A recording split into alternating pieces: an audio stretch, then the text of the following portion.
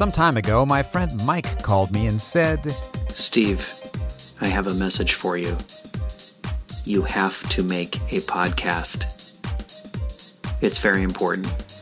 Do it now. And I said, okay, I will. Can you provide me with extra time to do that during my busy schedule? He said he couldn't do that.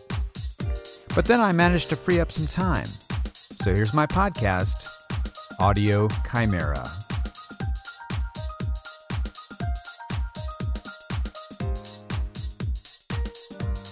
Episode number 12, Race Riots in York, 1969.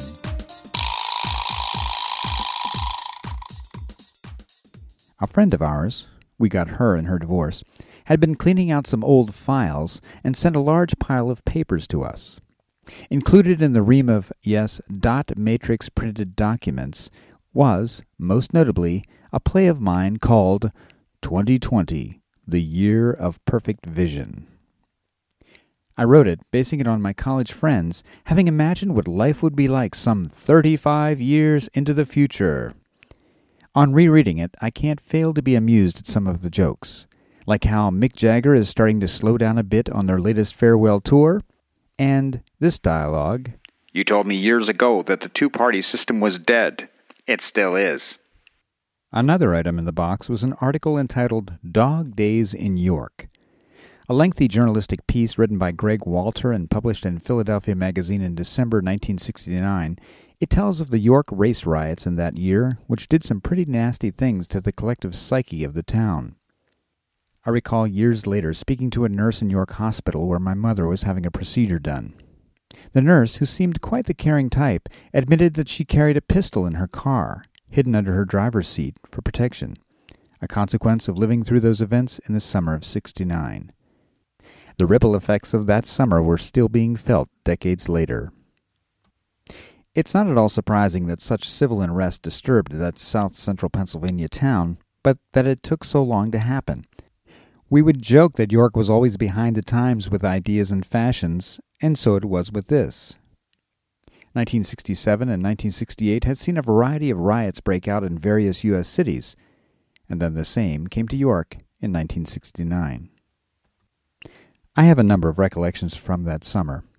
One of them I detailed in my memoir, Immaculate Misconceptions, recalling Neil Armstrong's walk on the moon and how I watched the TV while lying on the floor. Since the living room windows faced Penn Park, the site of many gatherings and confrontations. As I watched Neil Armstrong, it's one small step for man, one giant leap for mankind. I heard gunshots outside, and thought that, at any moment, bullets might be coming through the glass. A few days earlier, my mother, aunt, and I had been sitting on lawn chairs next door on the neighbor's concrete yard that faced Lindbergh Avenue. Future dwellers in that house would use it to park their cars off the street, but the Metzlers used it as an empty space, as a place to hang laundry to dry, and as a location for several garden containers. As we sat there in the evening, we noticed a lot of figures assembling at the bandstand in the center of Penn Park. Some then broke off from the main group and moved to the small house used by police at the turn of the century. We heard glass breaking, and then saw flames appear as someone set the interior of the building on fire. We hastily gathered up our chairs and got inside. And so mounting racial tensions finally exploded into violence. White gangs were clashing with black gangs. White policemen shouted, "White power," while giving ammunition to the white gangs. Things came to a head when a white police officer was shot and later died, and several days later a black woman visiting from South Carolina was shot and killed in a hail of bullets. York was declared a disaster area, and the National Guard was brought in. I've never lived in a war zone, but I never take that fact for granted. When one sees armored troop carriers rolling up one street on a regular basis, it's hard to just dismiss that feeling of suddenly being in a police state. In one of my final days in Berkeley, right before moving back east, my wife and I attended a performance of the San Francisco Mime Troupe. In that park, we shared the liberal and progressive atmosphere of the politically oriented troupe and its hundreds of spectators. Then as we drove back home, we passed a large set of riot police, yes, a frequent sight on the streets of Berkeley, mounting their motorcycles and peeling off, one by one, to attend to some business elsewhere in the city. The yin and yang of the situation was unmistakable.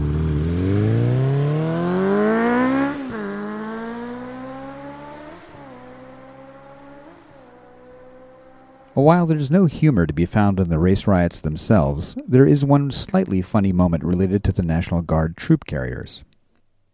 Yorkers have always been an oddly curious lot. When growing up, I always noted how people would stop and stare at passing emergency vehicles.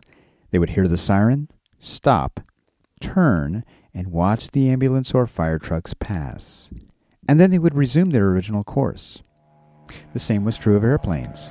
Hearing an engine overhead, they would pause and watch it fly over.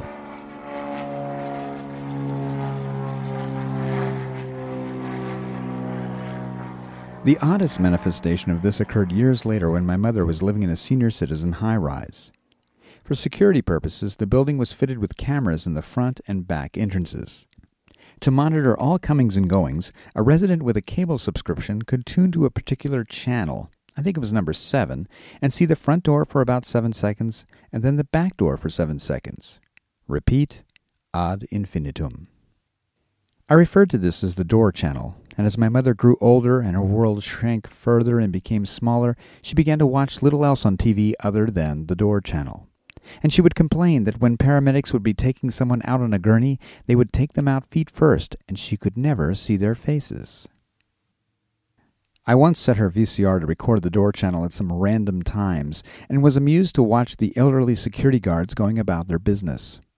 One of them was always writing stuff down, and I decided he was probably writing his memoirs, which I then captured in a short story called Security Noir, found in my collection Butt Cracks and Willful Ignorance, available on Smashwords. But I digress wildly from my slightly funny moment from 1969. My Aunt Vic, hearing the rumbling of one of the troop carriers coming down the street, decided she wanted to get a better look. Attached to our first-floor apartment was a largish enclosed porch, which we called the indoor yard. It served as a storage area and also as a convenient and cooler place to sit in the summer if it was raining outside. Since it was adjacent to the neighbors' yards, in the summer crickets liked to come and serenade us, and my mother, thinking crickets were actually noisy cockroaches, would go out and spray them with Raid and beat the hell out of them with a fly swatter. If the killing of crickets is indeed bad luck, my mother was in the process of storing up a lot of bad karma.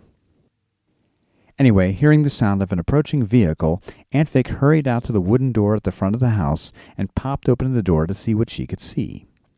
And what that was several National Guardsmen, sitting in the open troop carrier, rifles at the ready, snapped their heads to find the cause of that movement at the door. Fortunately, they did not shoot first and confirm their target later.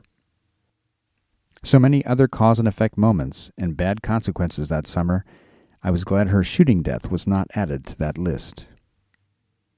The situation calmed down after a few days, but as I said earlier, things were never the same.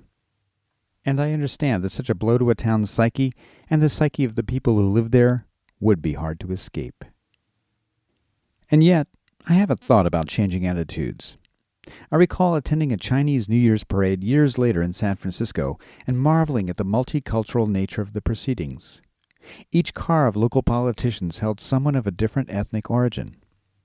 So used to growing up in all-white neighborhoods and then seeing things change, and being told that that change was bad, that had prevented me from seeing diversity as a positive thing. Yet in spite of growing up in a racist town and hearing so many racist comments, especially on holidays, and weren't those fun hearing the N-word bandied about, I find that one can get past those outmoded ideas. You just have to look at people as individuals, see each one as a person, and then realize that, when you put them together, they're not a gang out to get you, but instead are human beings just like you and just like me. Anything you want to hear more about from this podcast? I can elaborate. Just send your request to Stephen Shrum at musafire.com. That's StephenSchrum at musafire, musofyr.com, or leave a message at 724-835-4074, and I'll see what I can do. I receive no cash for products I mentioned, but please feel free to throw money at me to advertise here. For more information on my works, check out my website, musafire.com. For written works, search for me on Smashwords as Stephen Shrum or Musafire, or find me on Twitter, Instagram, YouTube, and Facebook. This is Stephen Shrum. Thanks for listening to Audio Chimera.